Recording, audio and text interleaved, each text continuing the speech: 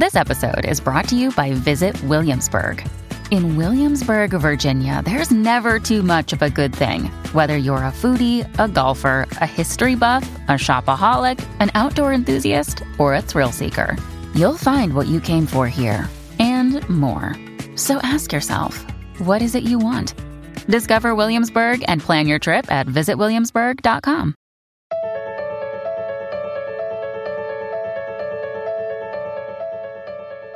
When I think about the people that I am most blown away by over the last 3 years of making this podcast, the people that I'm most surprised and honored and proud to have had on the show, Johnny Sun jumps right to the top of my list. I had long admired Johnny for having just this amazing Twitter account that was equal parts hilarious and creative and emotionally deep. And then he wrote and illustrated this book. It's called Everyone's a Alien When You're a Alien Too. And it filled me with so much joy. I hadn't experienced anything like that ever. And so that was when I got to have Johnny on the podcast to talk about all of that and to dive into that. And it was so interesting hearing kind of some of the behind the scenes and getting to talk about his story. And I love that conversation. And I still think about it so often. And here's what's wild. I thought that Johnny was just so impressive and he had done all these incredible things and I couldn't be more inspired by him. And then after we recorded our podcast, Johnny went on to go and become a writer for Netflix's original series, BoJack Horseman. And he was named one of Time Magazine's 25 most influential people on the internet in 2017. And then he also partnered with the wonderful Lin-Manuel Miranda on creating the book Good Morning, Good Night, which I believe was on the New York Times bestseller list for 10 weeks, which is wild. And so I love going back to this old episode with Johnny because I think that you kind of get to see some of his roots. I feel like it's deeply inspiring and it's beautiful to look at where he's gone from this moment. I'm so excited to be getting to share this episode again this week.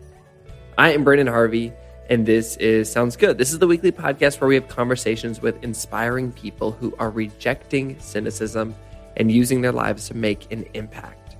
Sounds Good isn't your typical 3 Steps to Success podcast. We don't host this podcast for the sake of leaving you with bullet points on self-improvement. We just believe that our lives are more complex than that. And so we show up here on Sounds Good to ask big questions, to dive into nuance, and to learn from each other's stories. And kind of as a reminder, we're taking some time off from the podcast right now to work on, more of the podcast. And so we're just taking some time to celebrate some old favorite episodes. And so this is one of our old favorites. And whether you've heard it before or this is your first time, I hope that you enjoy it. Hope that you get something great from it. And I hope that it inspires you. So without any further ado, here's my conversation with the wonderful Johnny Sun.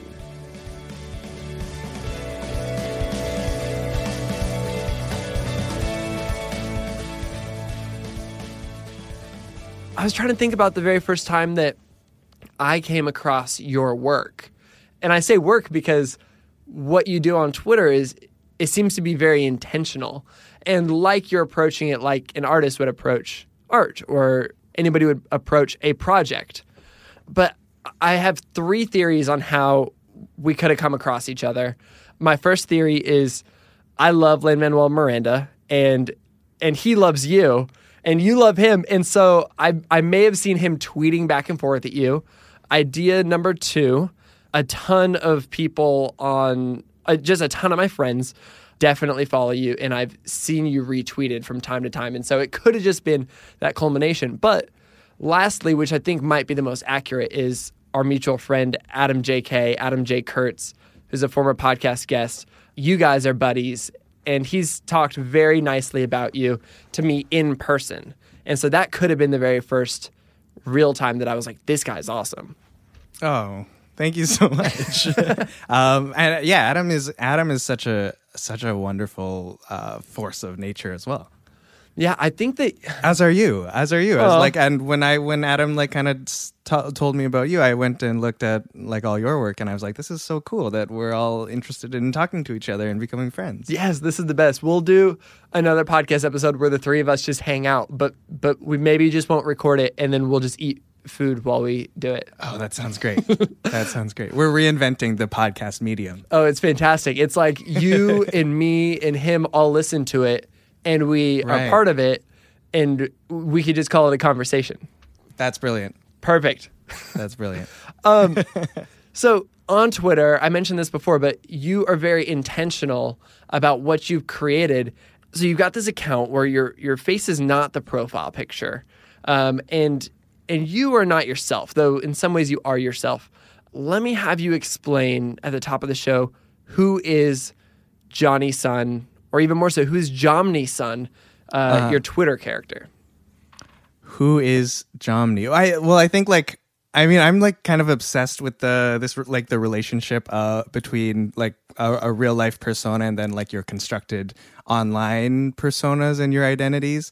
And for me, it's like I don't really see my Twitter account as a character or something that's constructed.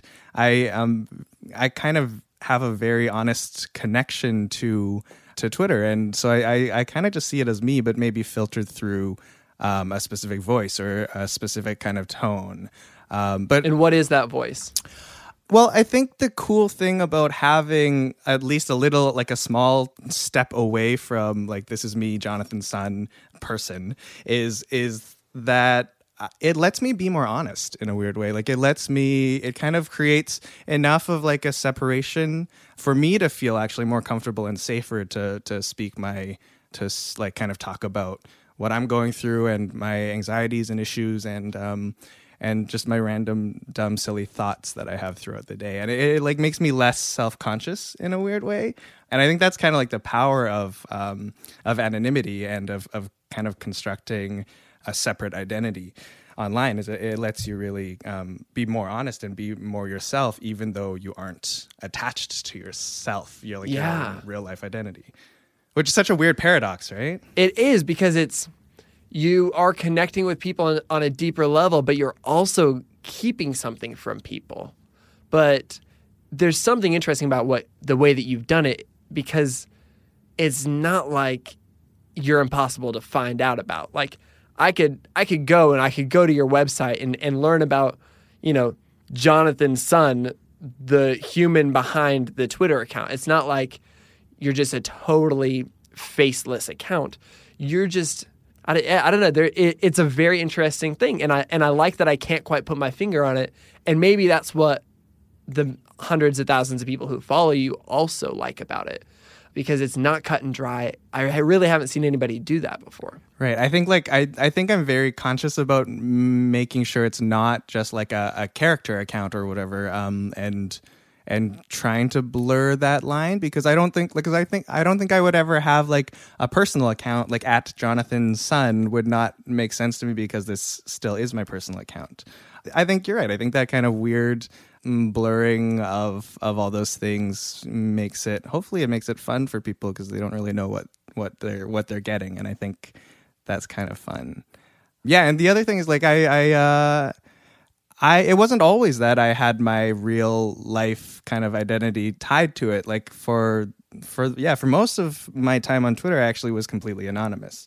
And it's kind of like a blessing that my name is Johnny Sun or Jonathan Sun, because it kind of sounds like a made up name. And the coolest thing was like my account was always Johnny Sun, and I think most people just assumed, well, like that's a pseudonym.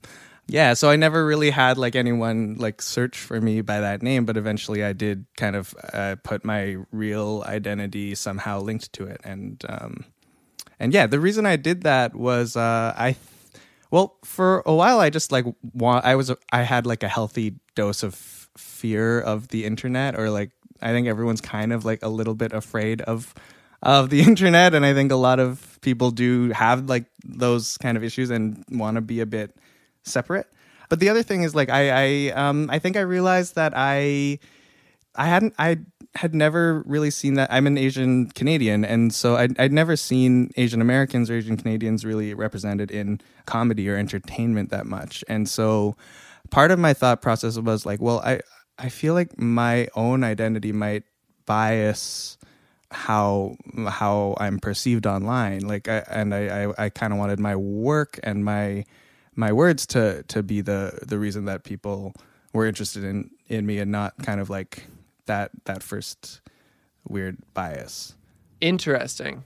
Would you say that it was you saying, I don't want people to immediately associate me as an Asian American, or is it just that you wanted it to be totally separate from that? Yeah, break that down a little bit. Well, I think my experience as like an Asian American doing comedy or trying to do comedy was, I think there is a lot of weird bias. I've had moments like when I was interested in improv and doing sketch comedy in Toronto, where like I was made to play like the Asian character a lot, yeah. or people would kind of like do the weird microaggressions, like, oh well, like we've never like seen an Asian do this, or like what are you doing here? This doesn't make sense to me. And so you just wanted to create comedy without any of that associated with it. Yeah, and I think like part of that was just like I wanted the work to speak for itself, and I'd only ever found that my racial identity got sort of in the way, which I think is very unfortunate, and I think that's like the biggest reason why Asian representation in the media is such a big, important discussion, and I'm really happy that it's happening now because it's getting better and better. I think my personal experiences with trying to like break into comedy has made me a little bit sensitive to that. Let's talk a little bit more about your background in comedy and also your background in so many other things, because you aren't just, a Twitter personality, an author. You are an architect, a designer, an engineer, a playwright, a comedian, and a PhD student. Like, you have all of these things going on, all of these skills underneath your belt. This is just what, the people on Twitter know you for. But other people know you for, in these other little subcultures, know you for, architecture, engineering, all these things. Which craft came first in all this? Or not even craft, which interest came first for you? I think, as far back as I can remember, it kind of all existed at all times. And I think like when I was a kid, I was like drawing my own comics and writing my own stories and being like super creative and interested in art and like in music. And I like did jazz dance when I was a kid and all these different very like in the big arts bubble. But I loved like the maths and the sciences. I loved like all the STEM fields.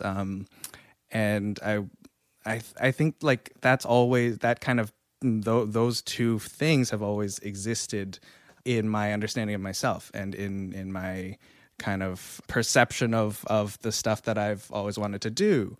And so it's like I think the complicated answer is like it's kind of both at all times. And I think that's like the struggle that I have always, because it just feels like I constantly feel like there are too many things that I want to do and not enough time and not enough like space to do it all. So I'm trying really hard to just to stretch and do everything that I want to do. I would imagine that you feel pressure now and probably felt pressure growing up to just pick one thing. What's helped you fight that maybe push from others, and maybe even I would imagine there's an internal fight over that as well.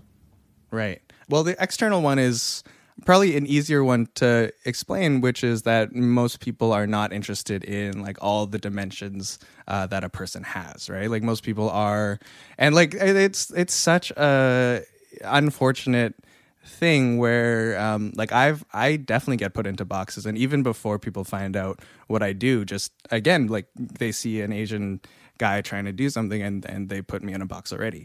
But then given like my work and the different fields that I'm kind of involved in, I think people get uncomfortable when they can't really pin you down or they can't like describe you in 2 words. Yeah, our minds value simplicity, and it's just burning more calories to try to figure out what is this person? I can't categorize him. Right. And then people get like frustrated or confused, or like the worst part, like the worst reaction I get is when people like when they hear about, and not just to me, but when people hear about anyone doing more than kind of one thing, is their reaction is like, oh, well, this person must not take this thing seriously if they're also doing all these other things. You know, and that's like kind of the hardest thing to get through, because when someone thinks that, then you basically don't have an ability to like really connect with that person, because they don't think you're taking what you're doing seriously. And for me, like my argument is, well, if someone is going through all the work to do more than one thing and to kind of pursue more than one interest, that means they're taking both of those things much more seriously, because they can't let either of them go. Yeah, that's a really good way of looking at it. Right. And like, so that kind of goes to the internal process of thinking about this stuff, which is, I've never been able to be happy just doing one thing. And the times that I have just tried, like I did my undergrad in engineering, and for the first year I thought, well, okay, I'm in engineering school now. I have to like become an engineer. I'm not going to do theater. I'm not going to do comedy. I'm not going to write. I'm not going to do like all the kind of artistic stuff that I was involved in high school. And that year was like the most miserable year of my life. I was going through, that was like the first year I kind of was really struggling with anxiety and depression, even though at that time I didn't have the right tools to identify that and call it that. But that was by far like one of the toughest years of my life. And I think part of that was because I was trying to box myself in, and I was not able to kind of have all these different outlets that I realized I needed to have in order to be happy. Wow. Yeah. That's a really beautiful thing to kind of understand about yourself. That self-awareness, I would imagine, is really helpful, really healing. And it's really interesting because, you know, and I would imagine it's not this simple, but if you pursuing these artistic endeavors, these maybe less STEM-oriented endeavors, was what helped in some ways bring you out of anxiety and depression, the interesting thing about that is that the work that you create, and specifically, because I haven't seen your theater work necessarily, but your Johnny Sun account and your book, they really do help people acknowledge and deal with things like anxiety and depression, but you do it in a really disarming way that you kind of feel more open to listening to and talking about, because you strike this really wonderful balance between beautiful optimism and silliness while also speaking really honestly about the difficulties of life. It's just so interesting seeing the way that the thing that ended up being a tool to help you fight back against anxiety and depression ended up becoming, I think, hopeful for other people who are following along and have gotten the opportunity to witness your art. Thank you. Yeah, I think it's like the way I always see my work, and I think any sort of creative outlet that I have is I do it primarily as a way of like me trying to figure out the world, or me trying to like work through things, and a lot of it is, well, if this is who I am, what type of work do I want to see, or what type of artwork or art do I want to see in the world that would help me figure this stuff out about myself. So to me, all of this is incredibly personal, and I think that level of like almost like specificity that I kind of obsess over and put into even the tweets or the book or the theater work or any of those things. I think being that specific and like honing down to specifically the things that I need to hear for myself, or the things that I need to kind of get out in order for me to process this, also applies to other people. And I think that's, for me, it's kind of the most amazing thing in the world, because usually I write these things that I'm like, wow, no one else is going to care about this, or like this is so specific to me that I'm not sure that this would apply to anyone else. But then obviously, like, we know, because of the way storytelling works and the way like human nature is, that the more specific you get about something, kind of the more universal it becomes, and the more kind of the more kind of detail that you put into work. And like that was something that took me a long time to learn. Like when I started out writing sketch comedy, I used to always want to write like these kind of morality fables, the things where like you don't have a lot of specifics and you're trying to you're trying to tell a story or like talk about an idea. But I learned really quickly that you need those specifics, and the more specific you can get, the more people will be able to see themselves in these specificities. That's so true. And I feel like, I mean, there's two components to that. One is I've definitely found that I am not an anomaly in the world. I think that, and in some ways I'm really unique, and I've got hair that probably nobody else has it, and I've got like these weird, bizarre things about myself. But at the same time, like from a personality perspective, I find it actually really refreshing to realize that if I think some way, other people probably share that thought. Or it's like when you're in college and your professor says, hey, there's no dumb questions. If you have a question and you don't ask it, the chances are that actually somebody else has that question and they aren't asking it as well. And so I like the idea of really zooming in and examining my life publicly so that other people can hopefully see themselves in that, even if it's just a small part of themselves.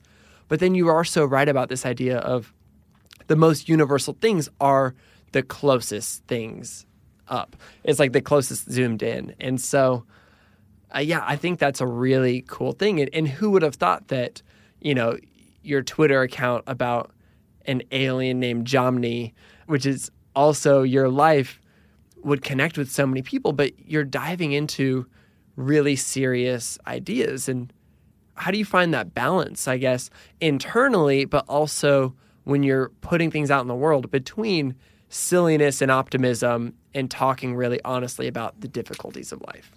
Right. I think there probably is a tie between like that idea and me trying to like be an engineer and an architect and also like a comedian and all the things. Where like I think what I'm trying to do is paint like a whole picture, like a holistic picture of, I guess, of myself, or try to represent the different sides of me, where I think every person in the world is kind of silly and goofy and has a fun side or this kind of loose side, and then everyone is also kind of dealing with very deep personal issues. And I don't think one needs to separate those two. Like I think that, at least with my own struggles with like anxiety and depression, is that I have days where I am unable to do things. Where I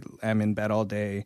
When I was working on the book, I had days where I would literally sit at the page with my pen in my hand and not be able to bring it to paper.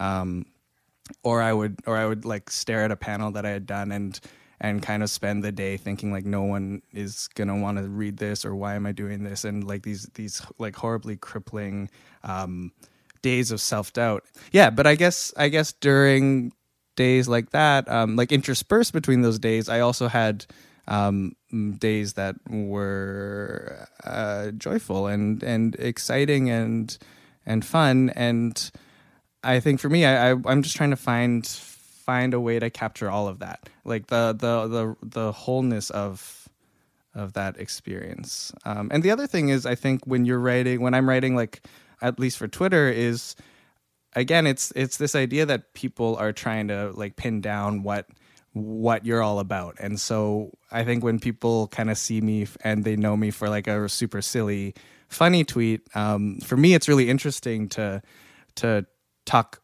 openly and honestly about some things that I'm worried about, or things that are bothering me, and kind of just like throw them off balance a little bit. Because I think that level of like surprise creates like a deeper emotion and a deeper bond to someone else. Like I want to like understand like all the different contradictions of people at all the time, right? Like I don't want to see someone and just be able to pin them down or have them present like a one-sided version of themselves. I'm interested in like the weird like things that contradict each other, like the things that are happening aside from like what this person thinks who they think they are, who they're trying to present themselves as. Yeah, and I think that in an age where everybody is in some ways marketing themselves, kind of knowingly or unknowingly, you're choosing what to put out publicly. We curate ourselves to be less human-like. And by choosing to put the good and the bad and these contradictions online, it's bad branding, but it's good humaning. Like, you actually connect with people way better because of it. And there's something really special about that. I love that. Thank you. Yeah, I think I noticed when I started on Twitter, you could really easily tell, and I think you still can. You can tell the people, like you can tell which accounts or which people are trying to use Twitter to get famous, right? Like you can tell when someone's like kind of over branding themselves, or trying to really like use it for one intention and one intention only. And for me, that kind of instantly turns me off of them because again, for me, like I'm most interested in seeing honest people and trying to get to know more people through social media. So for me, it's also this test of like, well, okay, I have this anonymous account. Now I have this account where I literally don't show the visual aspects of what makes me a human, right? Like I'm not showing my face or like any details about my personal life. So so the challenge there is like, what else can I do to prove that I'm a real person? And like that, I guess that's kind of like the meta challenge in my head of like, well, how do I present myself as a real and honest person at all times? And then how do I find people who are also trying to do that and being honest online? And those are the people that I've really been drawn to, and I think I've become really close friends with. Okay, so you've got your Twitter account. It's being turned into, or rather, you are writing a book from the perspective of Jomny Sun, the character on your Twitter account who's an alien. Break down a little bit more of like the story of what happens in this book. And oh my gosh, I loved the book. I loved it so much. Thanks so much. Well, like I think I'd always, like, even before the Twitter account, like even before I got on Twitter, I'd always wanted to be an illustrator, actually. And no way. Yeah, and before like the Twitter, I wanted to do webcomics, because like I think like the age of the internet before Twitter and social media came around, like the thing everyone was into was like webcomics. And so I've always wanted to do one of those, but I fell into Twitter and became really happy writing on Twitter. But I'd always had in my head like, well, what is the visual kind of aspect of this, or what is like, how can I tell a visual story building upon this work that is very text based? So like I've been spinning that around in my head for a while, and then eventually I started thinking about new structures of narrative, and I'd written a few plays, and I'd been thinking about like, well, how is playwriting, or how is my ability to write informed and shifted by being on social media and kind of thinking of like the narrative of the timeline, right? Because that's a very different way of reading stories than you get traditionally. And one of my favorite tweets ever, I think it's by this account Linzita, that it says it's something like Twitter is like reading 50 books at the same time, but then also all the characters interact with each other. Oh, yeah. which has That's so always, interesting. Yeah, it's perfect. It's always kind of stuck with me. And I was thinking of that, and I was like, wow, there really is some truth to that, I think. In the sense that when I go on Twitter, I don't get like inundated with like 50, 100 different people who like don't know each other and kind of talking over each other. There is this sense of like, I know all these people now, and they kind of know each other, and I'm kind of aware of their relationships with each other and all the like the social stuff that happens underneath like this constant timeline feed, right? And so like I was thinking a lot about that, and then I was like, well, this kind of works. This could maybe work as a book. And so the story of like Everyone's an Alien When You're an Alien Too is about Jomny, this alien coming to Earth, meeting a ton of characters on Earth, and then kind of following them around their lives and seeing, like, keeping little updates on them as they live their lives and as time passes. And so if you go through the book, it's not like a chapter with the hedgehog character and then a chapter with like the owl character. It's like one page of the hedgehog and then one page of like a tree and then one page of the owl, and then it goes back to the hedgehog. And like I think there was something about that was definitely informed by the way I was experiencing Twitter, and I wanted to use that as kind of an inspiration to do this. So in a sense, it is kind of, it's a book based on Twitter in more ways than one. Wow. I hadn't even thought about that. I think I acknowledged the format difference, but not the format similarity, if that makes sense. I was like, okay, this is different than a traditional book in the way that, it isn't a whole chapter about a particular character. It's, all these characters within a setting, and then the next chapter is all these separate characters in a setting, etc. kind of. But I didn't even think about how similar that is to Twitter. Wow, beautiful. I'm glad. I'm so glad, because I didn't want to explicitly make it about that. Yeah, and in a way, I didn't want people even to think about that. But I did want to kind of say, I did think that people would understand how to read this thing, because I think everyone now is on, if not Twitter, Facebook, or Instagram, where it's the same. Like, this timeline feed is, we've kind of learned how to read that, right? And I think the book that I did, I'm not sure it would make sense 10 years ago, for example, right? Like, I think we now I've kind of trained ourselves to be able to think in this way. And so I'm hoping that people kind of see the book and pick it up and be like, this is kind of different, but I also strangely get how to read this.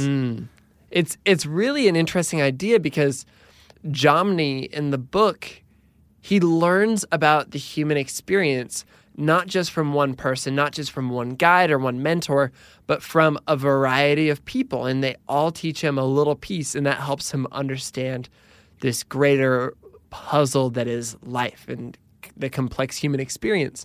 And that's the most accurate way to describe our lives. You've got Luke Skywalker, who learned about the Force from Yoda, but the truth is that that's just one piece of the story. But Luke Skywalker actually learned about life from, this may be going a little too deep, but he learned about life from 1,000 different people.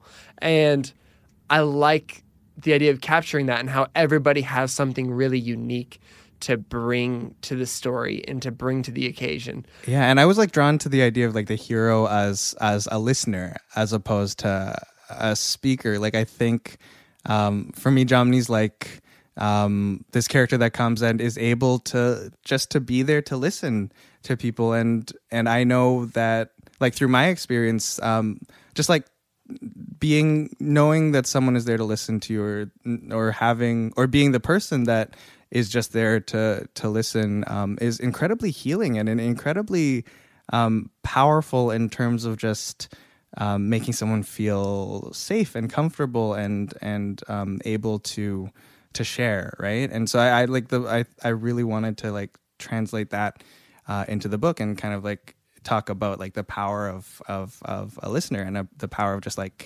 talking. That's really good.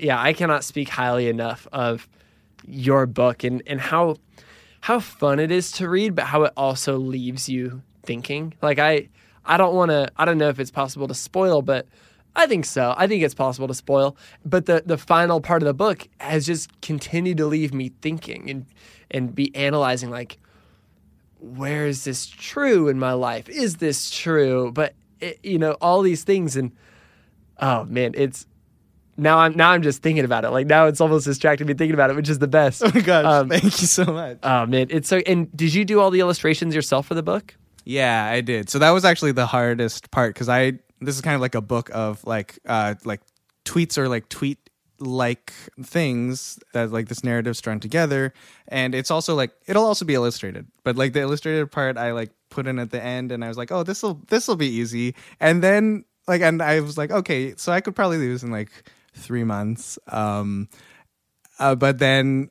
I found out that illustrating like a 300-page book where every page is its own illustration is a lot of work. And so that took I think about like 8 months to do all of the work. And it, like, again, like I kind of got into it and was going through was like having issues with anxiety and depression and trying to work through that through the book, but also kind of realizing that the book was making some of these things worse for me. And so it was like this strange relationship where I was kind of pouring my heart into this and trying to, but at the same time kind of realizing like this is something that's feeding into this, and so it was an interesting and tough process to go through. We talked a little bit earlier about how when you were going hard in, you know, more education focused stuff and you were neglecting creativity and comedy, how reintroducing those things to your life helped you combat anxiety and depression. And I know that you're still fairly fresh off of creating the book, but did you find, I don't want to say antidote because it's not that easy, but was there something that stepped in and helped you fight it? Or do you feel like you're still in that middle area? What does that look like? I think I'm still trying to find out the best ways for myself to kind of deal with these things, or to live with these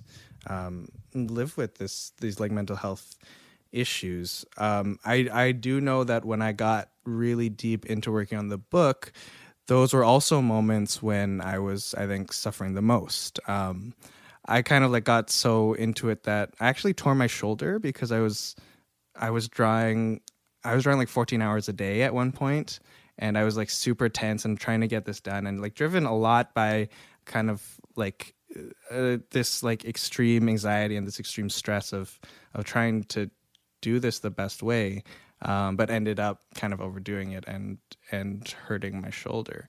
So I think the thing that I've figured out about myself is, and this is the hardest thing for me to do, but is to take breaks and to find a balance. And I learned that I had to kind of force myself away from this project that I loved doing. Like this is my dream to have done, to do a book and to kind of get to spend a year of my life working on a creative project is the best thing. But I also realized, well, this is also mental work, right? This also takes energy, and it is a form of work, and so I need to give myself a break from that as well. So yeah, I think finding that balance and being able to turn off was something that still is very difficult for me. And that self-care is key. Absolutely. And I think that that's something that you've done a really good job of talking about, especially online and through, you know, another little fun piece of technology that you're involved in is you've got a little bot on the internet, the Tiny Care bot. Yeah, it's my little Horcrux. It'll live on way after your death. Right. Yeah. Reminding people to drink more water, please. Right. And it's like, I'm so glad we remembered to talk about that, because that was that was something that I made for myself. That was that came out right after I made that right after the election. And in November, my friends were all kind of horribly upset, and I remember like I was stuck in bed. Like I couldn't get out of bed. I couldn't function, and I found myself like just obsessively on Twitter all day, just trying to like find an anchor to center all this stuff that was happening, and obviously not being able to find anything because everyone was kind of going through this like communal group process of trying to understand what was happening. And for me, I was like, wow, I realized that, okay, I actually need like an external thing for me to be a little bit accountable to take care of myself. And so I was like, I'm going to make this bot that will show up on my Twitter feed. So when I'm scrolling through Twitter for hours on end, I'll have to see it and then be forced to kind of reckon with it. And it'll be like right there in my timeline. So I have to deal with it.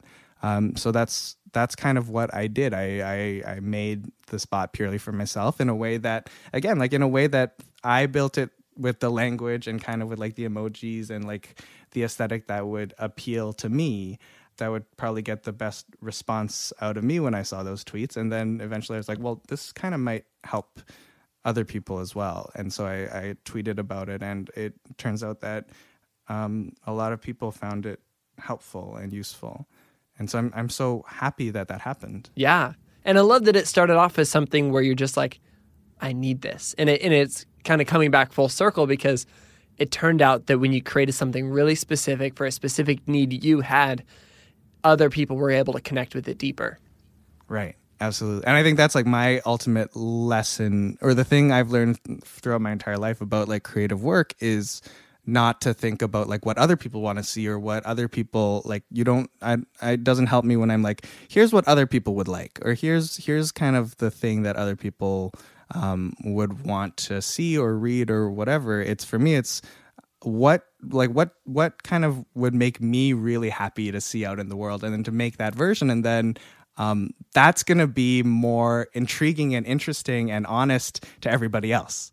Actually, I was going to mention this to you, because I don't think a lot of people realize this, but if you click on your tweets and then you look at the replies, you are actually replying to a ton of these people, and you're not just saying like, thanks, or like, haha, your response was funny.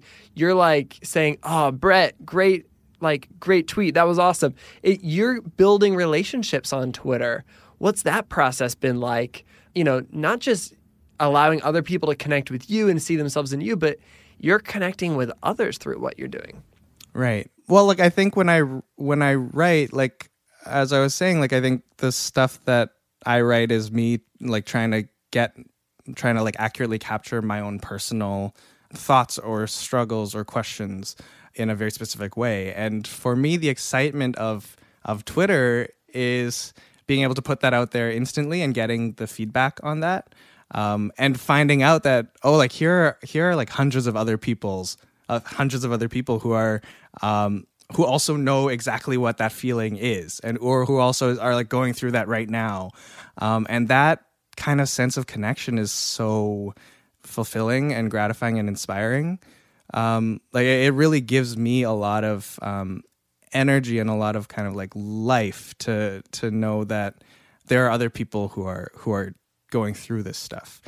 So for me, it's not an intentional like, I need to reply to like 10 people every day. For me, it's really just like, there are people out there who are connecting with me, and I want to connect with them. And to the best of my ability, I'm going to try to, because I see them as people, and I see them as my friends. And I think in real life, I'm not very good at the face-to-face stuff. Like, I'm not good at parties.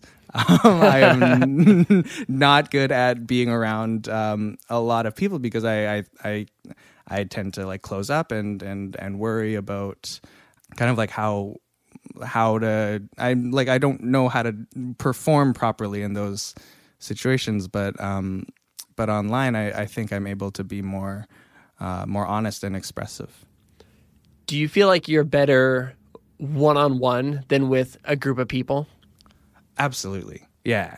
And that's why I'm kind of excited about this podcast, because that's what we get to do. We get to like hang out and talk. Well, because with one-on-one, you it doesn't always happen, right? But you have the opportunity, I think, to be a little more honest, and you can let some of those shields down, like let some of the performance slip away, and try to connect to someone a bit more openly. Sometimes I wonder if Twitter, and by extension maybe other sites, but maybe uniquely Twitter, is really, even if you've got a bajillion followers, it's a one-on-one conversation with a bajillion people. Instead of, it doesn't feel like you're on stage in front of like a whole stadium of people. It does feel like you're just having a one-on-one conversation with anybody that wants to join in. There's something cool about that idea. Yeah. it's so intimate too. And I've been like thinking about this a lot lately about how you're right. It does feel different from like broadcasting to a crowd and then having the crowd talk back, right? As soon as someone responds to anything that you put out on Twitter, it feels like you're having, now you're like, you zoom into like this one-on-one conversation with this person. And it might just be like, like a single response, but you share like a one-on-one moment as opposed to like I'm a performer on stage and I'm like shouting out someone in the crowd, right? Like there's such a different kind of intimate connection. And I think that really is something that I found really cool about Twitter. And I wanted to ask you, because you have like this Instagram account where you share all these stories. How do you feel about that, and what is your relationship with people through that medium? Yeah, it's so funny because in some ways I feel like Instagram has shifted and evolved through the years, and it's a little bit different now than it was years ago. And I still love it so much, but in the early days of Instagram, I would say that there were like 2 or 3 years where almost everybody that I met, almost all of my friends, I met through Instagram. I would travel the country for photography. My background is in photography, and I would crash on strangers' couches that I met through Instagram. And it wasn't just like I was like, all right, cool, I'm going to be in California. Who can I find on Instagram who I know in California? It was like I'd built a relationship with somebody over the course of a year, a friendship, and then I was like, hey, I'm in California, like let's finally hang out together. And it's really cool thinking about how that can happen. But I think that what it was I started choosing to be vulnerable. And I actually didn't make this connection to what you're doing until just now when you asked that question. But I think that I intentionally decided to say, here's the crappy things that happen in my life. And not all the time, like nobody wants that. But I'm letting people in on those moments not because I want them to like pity me or anything. It's because I know that there's somebody else having that day. And when they're scrolling through Instagram, they're seeing a whole lot of people's highlight reels, a whole lot of people's best moments of their lives. And they're thinking, well, my life doesn't look like that. But then if they can come across the story of like me missing my flight and having to pay a bunch of money and being really disappointed and disappointing somebody on the other end of that flight, like hopefully that creates a little bit more of a connection. And it ultimately did. I met so many new friends through Instagram. Actually, one time, I just remembered this. I gave out my phone number on Instagram one time. I just was like writing, and I totally regret it now, or like not regret it, but like I would never advise anybody to do that, really. Right. But I was just riding so high on this idea of connecting with people, and I'd had so many positive experiences finding new friends and meeting incredible people through Instagram that I was like, I'm sure there's a million more people like this, and if I can just connect, and I had tens of thousands of followers at this point. I was like, let's just do it. And I remember being flooded. I remember going to bed and waking up with all of these texts and then responding to every single person, which I can't even imagine responding to every single text now. Right. Just like from like people I know and friends and stuff. But I responded to every single person, and a few like incredible friendships bloomed out of that. Like I can't believe it. And so it's totally possible.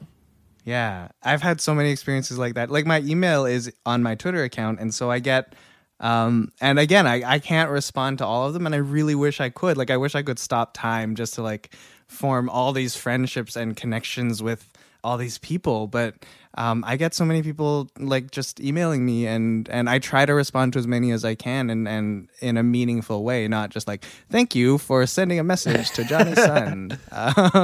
I try to. I think there's something about like, about finding that really personal, honest connection, especially like through the internet, like you were saying, how everything sometimes feels so constructed and feels so like branded in a way, or like overly positive in a fake way, I guess. Yeah. That's something I wanted to ask you about is how do you not make because your tweets really are positive. Like there's not a single tweet, even the ones that are sad or point to the end of the world or, whatever it is. There's somehow a sense of positivity, but it never walks into cheesy. And that's intentional and an art form. And do you feel like you've figured out how you do that? Yeah, I could never like say the rules. Like I could never I think explicitly describe it. But I think part of it is I am both like an extreme optimist and an extremely cynical person. And I think actually you'll or in my experience, I found like probably the most optimistic people also are incredibly observant and incredibly intelligent and incredibly cynical because of that. And the optimism is I think my favorite forms of optimism and what I consider true optimism is understanding all the crazy dark things that happen in the world and understanding where you can be cynical and then choosing not to be, right? And then and it takes so much more energy and so much more effort to see the good side of something or to try to stay hopeful or positive about something than it does to trash something or to be cynical and kind of admit or succumb to the darkness. And I think that's the effort and the work that it goes into staying positive. And so for me, when I write, I think when I write about the darker stuff, I am aware that there's I'm trying to find the good side to that, or I'm trying to find the positive take on that. And I'm also kind of aware of now that, we both understand, I think, our positions online where we have an enormous number of people who are looking at what we put out. And I think that's incredibly important. And I think there's an incredible kind of responsibility that you have there where you try not to put out things that will make other people feel worse about the world, because there's already enough of that anyway, everywhere. And I think the best we can do is try to help someone going through something.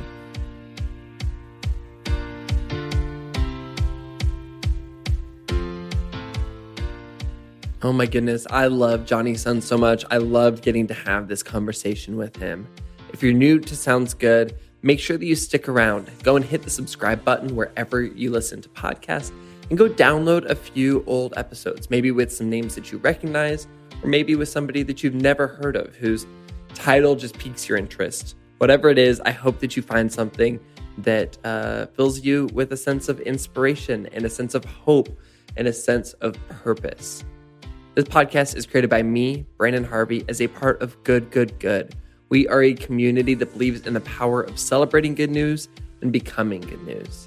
Chad Michael Snavely and the team at CM Studio edit and mix our show. You can get lots more hopeful stories on social media by following us everywhere at GoodGoodGoodCO. We also create a beautiful quarterly newspaper called The Good Newspaper and a weekly free email newsletter called The Good Newsletter. Both of them are chock full of good news and stories of people doing good in the world. And I would love it if you checked them out. You can learn more about both of them and sign up and subscribe at goodgoodgood.co. And on that note, that is a wrap for this week's episode. Go out and do some good this week, and we'll be back next week with another inspiring story from an incredible person. Sound good?